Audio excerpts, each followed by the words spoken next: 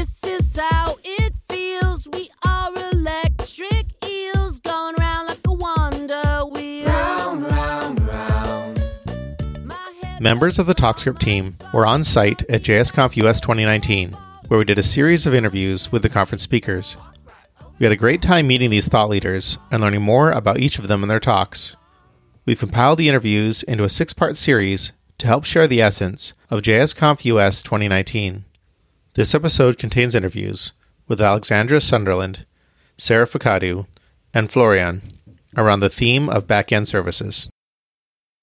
All right, we're back. I'm Nick Nisi. And I'm Anthony Ciccarello. And I'm Alexandra Sunderland. Welcome. Thank you so much for chatting with us. So let's start by mentioning your talk and the title of it, and that's Bringing Back Dial-Up. So do you want to summarize what you talked about? Yeah, so what I did is I made an app for my phone that lets you access the internet without actually having a data or Wi-Fi connection, and instead it transfers all of the information over SMS.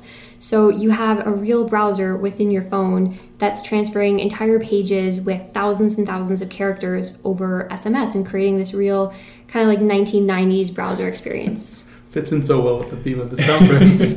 That's so cool. It's an actual browser, like with a URL bar, and you type in a URL, and then that gets sent off as SMS. Yeah, so you start off by entering the URL that you want, just like a real browser. That sends an SMS to my server. The server then grabs the real data for that page and then condenses it and sends that back to the phone, which renders it in a WebView component. So it renders like a real browser within the app. And the way that this works, because it would take 1,300 SMS to transfer something so simple as like google.com, and that's not really feasible. So what it does is it has all these methods of compressing the HTML. So it starts off by getting rid of things like the head or the styles or the JavaScript within the page, and then dives into some kind of ridiculous use cases like using a thesaurus API to turn long words into really short versions, or replacing all the HTML with Greek characters, which are a part of the SMS character set. And so I'm able to do things like transform google.ca, which would be 1,300 SMS, into just 3 SMS and get the same full experience. Wow. 1,300 to 3. Yeah. It's quite the compression. It's better than gzip. Yeah, wow. Yeah, so when I watched your talk, it was so enlightening just to like see how you went through trying to clear out all that information and get something that's usable. And I was wondering, what was like the process for you to like go from an idea and then decide to actually go ahead and implement it? Yeah, so the first thing that I did is I started building a chat bot where I could send it directions like, how do I get from point A to point B? And then my server would pick up on that, use some different APIs, and then send me answers. So it would do things like find directions for me, or find translations for words, or ratings for restaurants, and all these different things. And I found that I was wasting a lot of time building all these one-off integrations between APIs. And I decided at the end, I should just build a whole browser, because at the end of this, I'm going to want to have integrations with every single service out there. And so I built this browser, and it does everything for me now. I just built this browser. I love that. So you mentioned that it's using the Twilio API for receiving your text messages and then sending back more SMS messages with like the response, with what the server is sending. What other technologies are you using? So the phone app itself is Android using Java. I chose that instead of the more popular React Native or Kotlin or anything like that, because when I started this project, it was fully intended to just be a project for myself, and I have an Android and I don't care about iPhones, so I decided to go the easy route and make an Android app. And the server I built in Node.js because I thought it would be really funny to put JavaScript on the server where it isn't supposed to be, to create this browser that doesn't have JavaScript where it's supposed to be. I feel like we're starting some hot drama here. Yeah, no, that's hilarious. And then alongside that, you kind of mentioned you created your own compression algorithm, and then I was really interested in like some of the different quirky things that you had to do to really try and squeeze everything down as much as possible. The one that really caught my eye was the links. Like you had to think of your own way to convey the URLs, because those can be massive, and that could be several SMS messages just for a single link. How did you come up with this idea of 3 characters to represent that instead? Yeah, so when I'm on my computer, I have proper security behavior where I'll hover over a link and check that it's going somewhere good before I actually click on it. But when I'm on my phone, I find that I just click on it no matter what, and I don't really check to see where it's going. So I decided to take advantage of that bad behavior, and instead of sending a real link over to the browser, I would send a random character string that would mean nothing. And so whenever I would click on this fake link on my phone, that random string would be sent to the server, and the server would know what random character string would match up with a real URL, and I could save a lot of space by not sending that full URL. So you set up your own mappings for these long URLs and just kept those long URLs on the server? Yeah, I set up a Redis data storage where the key of the mapping would be the phone number and then underscore and the short mapping, and then the value would be the real URL, so that when the browser sent over this little string, the server would know to look that up in Redis and then find the real URL and get the data for that instead. So what did you feel like you learned through this whole process of creating your own browser over SMS? I learned a lot about how to build phone apps. I had never built a phone app before, so part of this was me wanting to figure out how to do that, maybe in a little bit of antiquated technology at this point, but I learned a lot about that, a lot about how SMS worked, because at first I was getting tons and tons of errors because sending, like, all the characters that I wanted to send over were invalid or would kind of look like HTML, which would send all these random Twilio errors because it would think it was their own special Twilio markup language, and it just would not work for the longest time. So I learned a lot about like how SMS works and how it gets delivered and the whole history behind that. Very cool. So are there any problems that kind of really caused issue as you were building this? Bigger things that you had to tackle as you're building your own browser? I think the biggest issue, which ended up not being an issue, was that when I started out, for the first couple months, I thought for sure that I would have to build my own browser and my own rendering engine and like the way that you interact with links and like everything that goes into building an actual browser. I was planning out how to do that, and I had no idea until very close to the end of the project where I had no idea that a web view component was a thing. And a web view is something where, like, if you've ever clicked a link in Slack and it opens up Chrome within the app, that's a web view.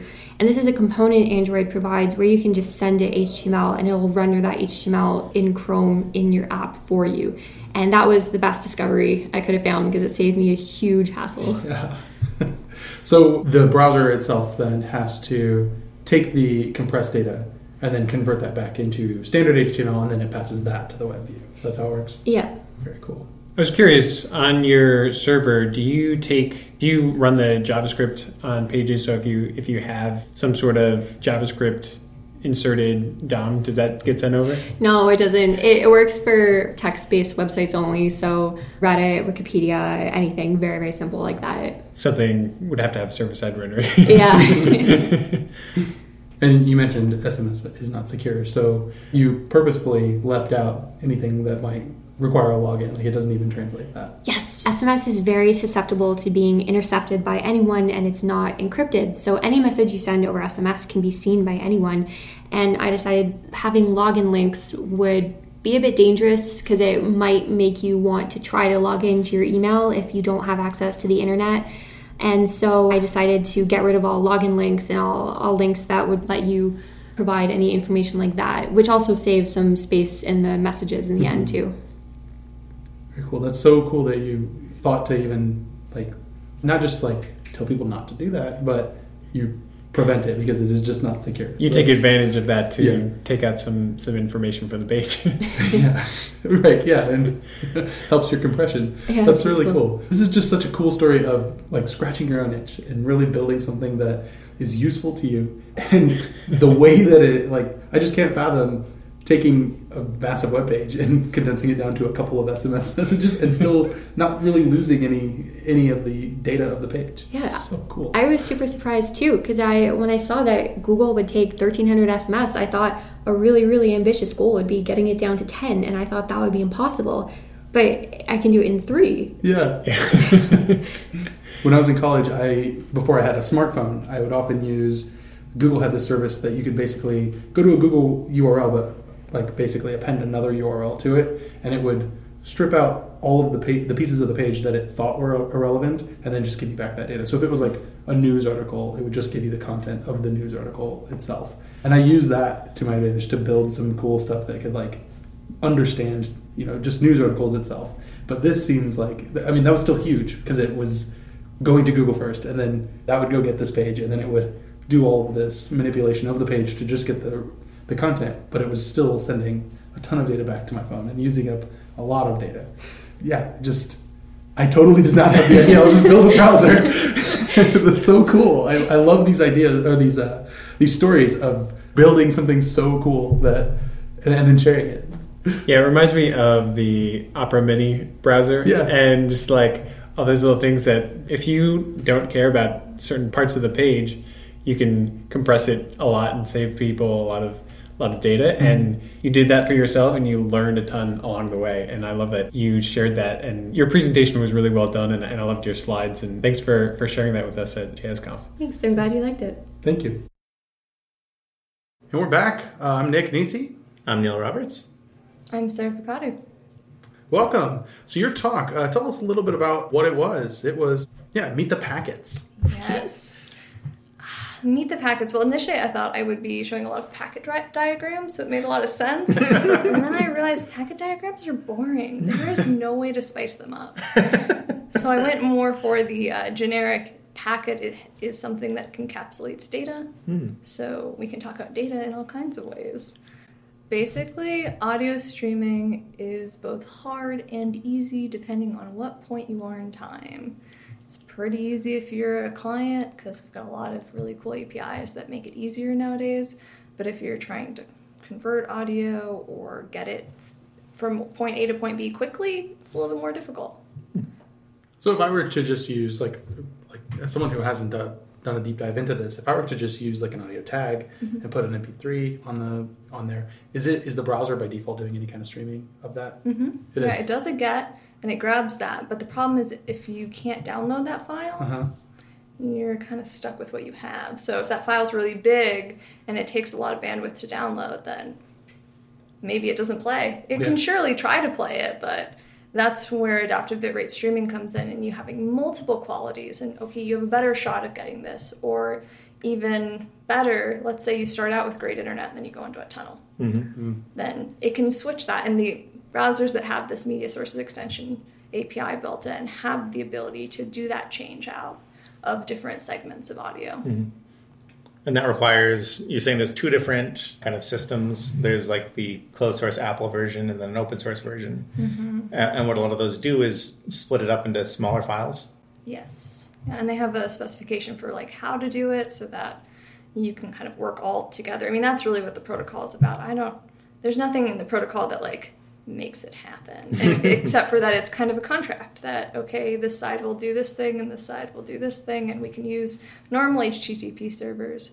In the initial version of my talk, I actually talked about before there were these newer HTTP-based adaptive streaming protocols, and before it was you had to have a special media server in order to stream your audio or your video.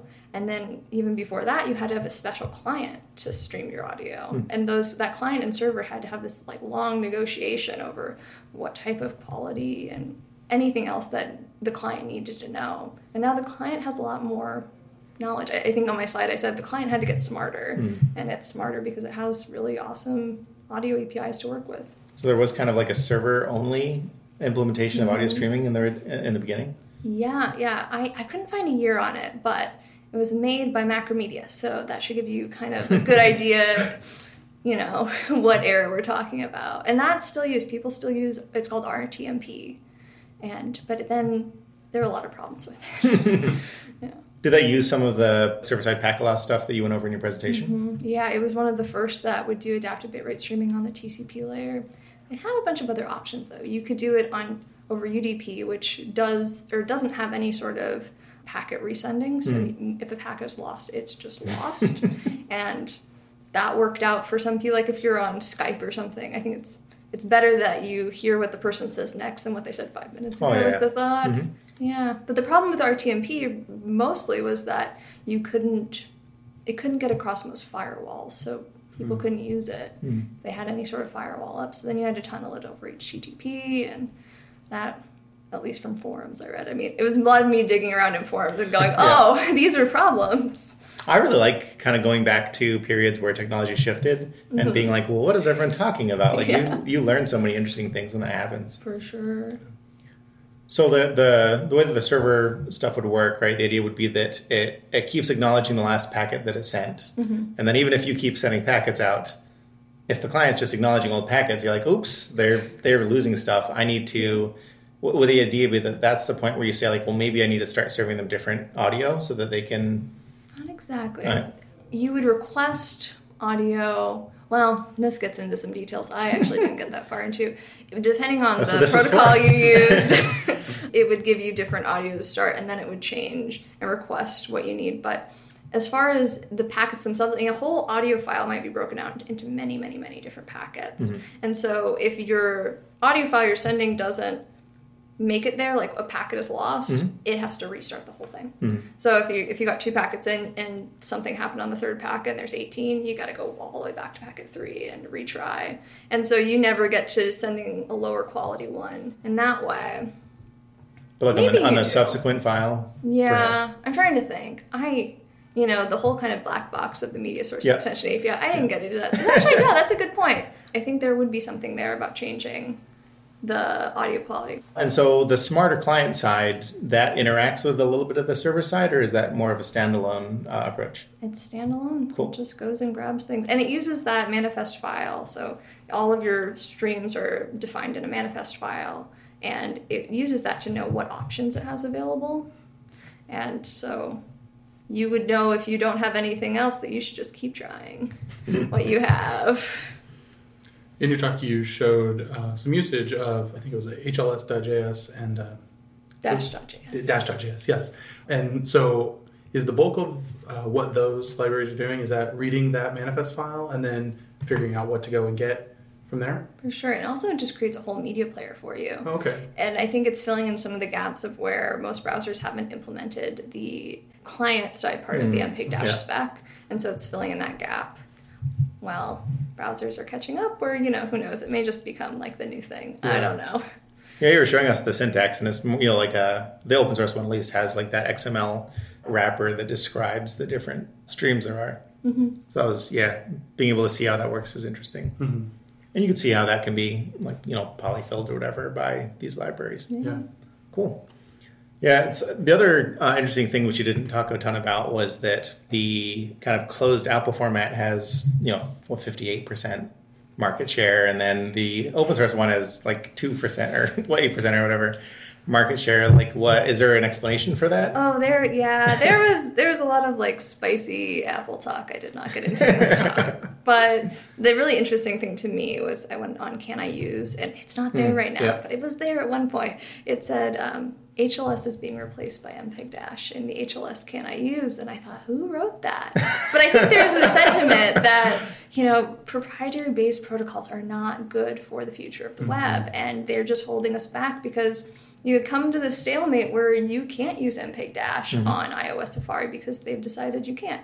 You can use it on Safari, but they're really holding all the cards, and if you can push their hand and say, no one's using this, then I think you're left in a better state moving forward. But yeah, there's a lot of interesting things about people wanting to move away from Apple that I decided to leave out of my talk. Oh, for sure. I think like we talk a lot on the podcast about, these companies that push things forward too fast and then waiting for standards to catch up can be a bit of a pain. So it's fun to see that again, even in this weird audio API. Yeah, for sure. And there's also Microsoft has their own. I did not talk about that at all. But I found no information until the very end. I thought, I think that's a sign. Yeah.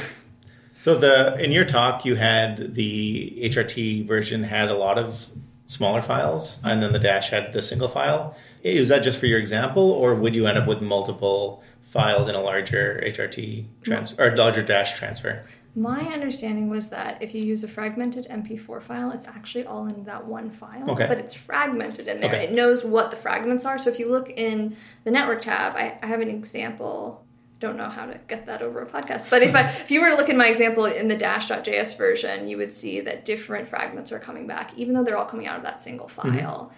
If you did that with HLS, you would get the same thing, except for the fact that HLS only allowed fragmented MP4 files as of like 3 years ago. I think it was 2016 they announced it, and they said it was better, Apple being they, said it was better for caching and allowed something else because it was all in one file. But it created a really great benefit where you could have the same files and use both MPEG Dash and HLS. So the only difference really was that in the transport stream you have to have those separate files, but you could still have that fragmented MP4 and work with HLS. Cool. So these like HLS and Dash, are they dependent on the type of audio file that you're trying to send as well? Does that, like being an MPEG-4, like can it work with other files like a WAV file or something else? Interesting. Well, so for HLS, I think it's very specific. You need to have either, I think it's AAC, MP3, EC3, or AC3, which I don't know what AC3 or EC3 are. But at the same time, I used an M4A, so I think it's a little like wiggly, like what you can actually use. Yeah. If you can convert one of those to a format, and I know that that's possible with a lot of different audio files, the options are endless, but you may lose some quality in doing that. Whereas with MPEG Dash, it's codec agnostic, so in theory you should be able to use whatever. Gotcha. But I don't know if there are limitations in actual implementation. I'm sure there are, and that no one knows what they are. Yes, for sure. Cool, yeah, that was a fun talk, and it's neat seeing. It's always neat learning about stuff that we don't necessarily think about on a daily basis. Yeah, we're good to use very often. Yeah, well, thanks a lot. Yeah, thanks for having me. Yeah. We're back again with another episode of TalkScript. I'm Neil Roberts. I'm here with Sam Menza and our special guest. Hi, I'm Florian. Hi. We just got back from your talk on a lot of different things. Basically, you, as I understand it, you have a game engine, and you moved it from a native app to a native web app. As you said, the idea was how to move this game engine. So it's a game editor that was written all in C++. So both the kind of business logic that is handling what a game is and how to generate a real JavaScript game from the game that you see in the editor, and the whole interface that was displayed, so it was a desktop application. And yeah, the point of my talk was to show how I remove all the interface and do it again using React so that it can run in a web browser. So all the stuff to make complex application using React, and also how to translate the business logic that was written in C++ into something that can be run into a browser. So here, using WebAssembly, you can get something that is running more or less the same in a web browser or on Node.js. So really what you did a lot of was kind of leave your C++, like the engine, work kind of in the background and take a lot of the interface level components and do those again in React. Right? Yes. It was quite not a strange decision, but it was a bit like doing a rewrite of a software without rewriting it. Yeah. Because the thing is that I had a lot of logic and things like I have an expression parser and all the code that is generating the JavaScript for the game engine. All of this took me a few years to do. So I was like, okay, I don't want to rewrite it from scratch. Let's see what I could do and still have something that is running in a web browser at the end. So it's a little interesting because you have probably very little business logic in the React code, right? Like it's almost all user interface. It's a lot of user interface. So right now, I'm spending like 90% of my time improving the interface and all the React stuff. I would say 10% of the time is adding new stuff or changing stuff in this business logic part in WebAssembly. So to add, for example, a new concept in the game engine or to improve the code generation. But as it's a code base that is quite mature and stable, it's changing less. So it's well tested. It's mostly React work. Yeah. Cool. And do you expose like a lot of the C++ code to JavaScript? Do you have a lot of different points you expose? How big is that kind of surface area? Yeah, it's quite big. I mean, when I was looking at WebAssembly and before ASM.js, most of the examples were like about either how to expose an entire game by rewriting the OpenGL calls to WebGL, or it was how to write a function like the Fibonacci function and it's done. While here, what I have is that all the classes in C++ that I want to expose to JavaScript, I have a huge bindings file that is containing all this interface. So it's a bit of the code duplication, but it's only the interface. So only the class and the method that you want to expose. It's a few, maybe 100 classes. I don't really know. It's quite a lot, but it's okay because it's still only one single code base in C++ that is being reused in JavaScript. Cool. So you mentioned that you use this thing called Storybook. Yeah, Storybook instead of like the traditional unit test. Can you talk a bit more about that? Yeah, sure. I like saying that I don't do unit tests. That's not entirely true. I do a lot of them for this backend part in C++, especially for things that are a bit complex like code generation. And I have a lot of unit tests for after the code is compiled to WebAssembly. So at this point, I have JavaScript code that is running, creating an object and checking that I can set the name, add a new object, clear the name, and all this stuff. So it's for me to be confident that my WebAssembly module is working. For React components, I've been trying a few approaches. I know that things are getting better with new libraries like React Testing Library, or I've been mostly using Enzyme and built-in testing stuff for React. And I found that in my case, it was just faster to avoid unit testing my components because they rely, if they have logic, it's mostly in C++. And if they don't have their logic in C++, then the logic is more like boring state management of having a field that I'm storing somewhere. And in this case, I was like, okay, I will avoid making a unit test. That's a bet. I don't do a unit test, but I'm creating a story in Storybook so I can manually test my component outside of the application. So that in the future, I won't know if someone broke this component.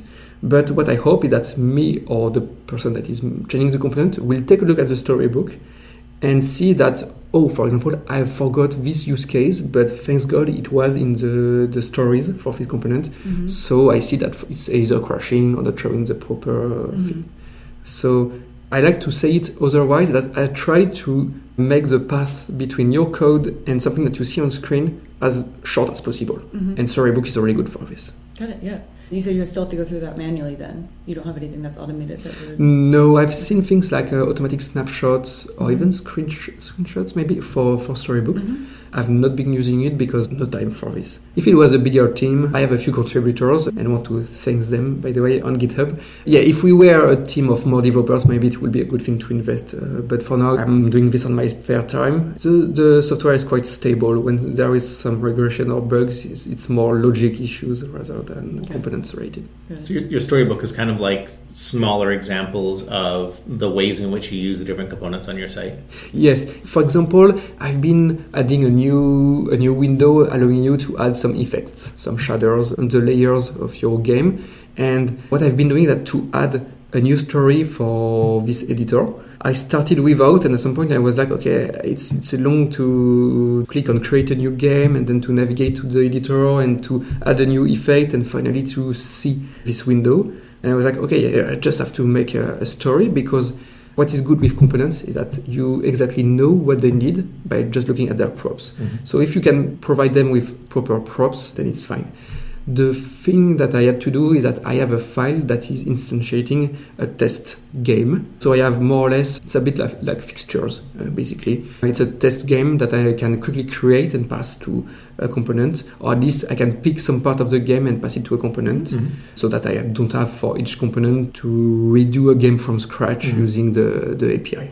One of the things I was wondering is if you think this approach is going to be used even more in the future, of where you kind of have this application written in another language, but someone wants to have the interface written in, a JavaScript front end that's using browser technologies. I think so. I think that in my case, it was more like it was convenient to be able to reuse the code base. If I had to start again, I'm not sure if I would go the WebAssembly route, or maybe I would. For example, I'm thinking of now using WebAssembly in the game engine. So it's quite fun because I'm using WebAssembly for the editor, but not for the games. But now I'm starting to think about replacing some part of the game engine, like the collision handling, by something that is written in WebAssembly.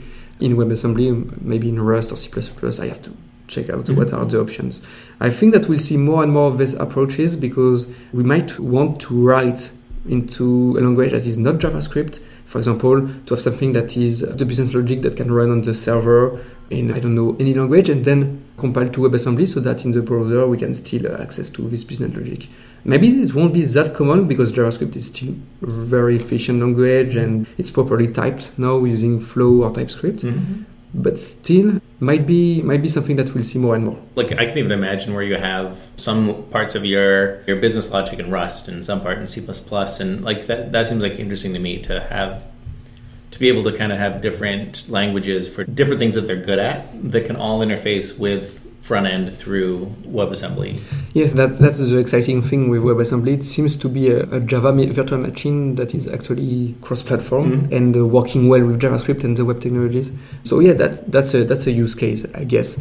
I think that for now, most of what we see are softwares that are reusing large code base like physics engine, in my case, game engine, or I know that some folks are doing a PDF rendering engine on the web. Yeah. So in this case, you better not start it from scratch in JavaScript.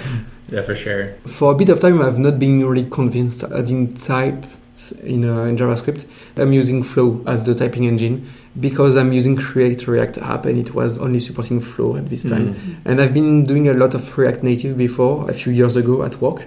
So I was more used to Flow, but the result is the same. I think that it's a bit of a cost to write these types as you write code, even if it's becoming really natural for you after a bit of time. You're creating a new component, or let me write the types for the props. It's a bit like writing documentation, but it's better than documentation because it's statically checked.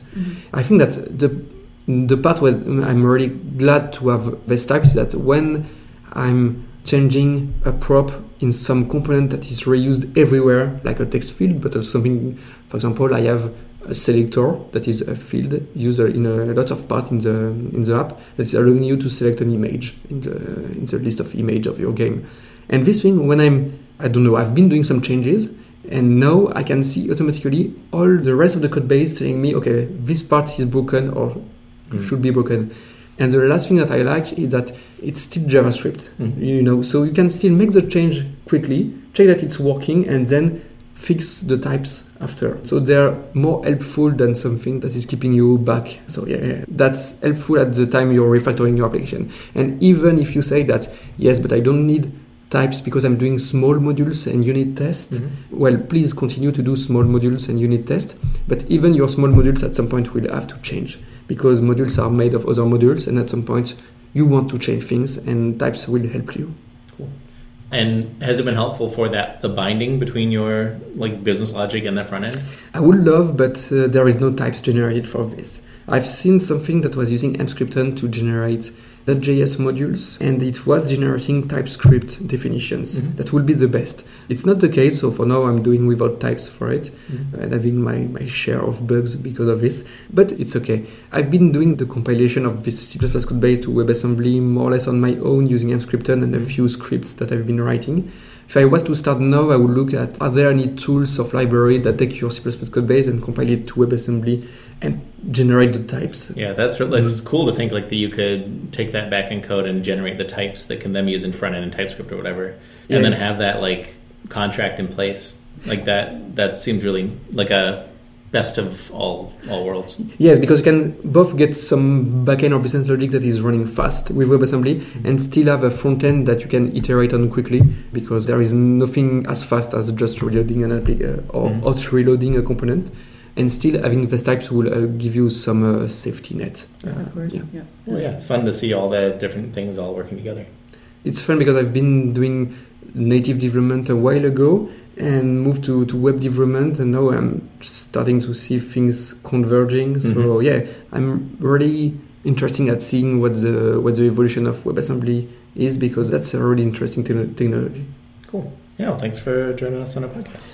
Thank you. It was a pleasure. Got a good thing going on.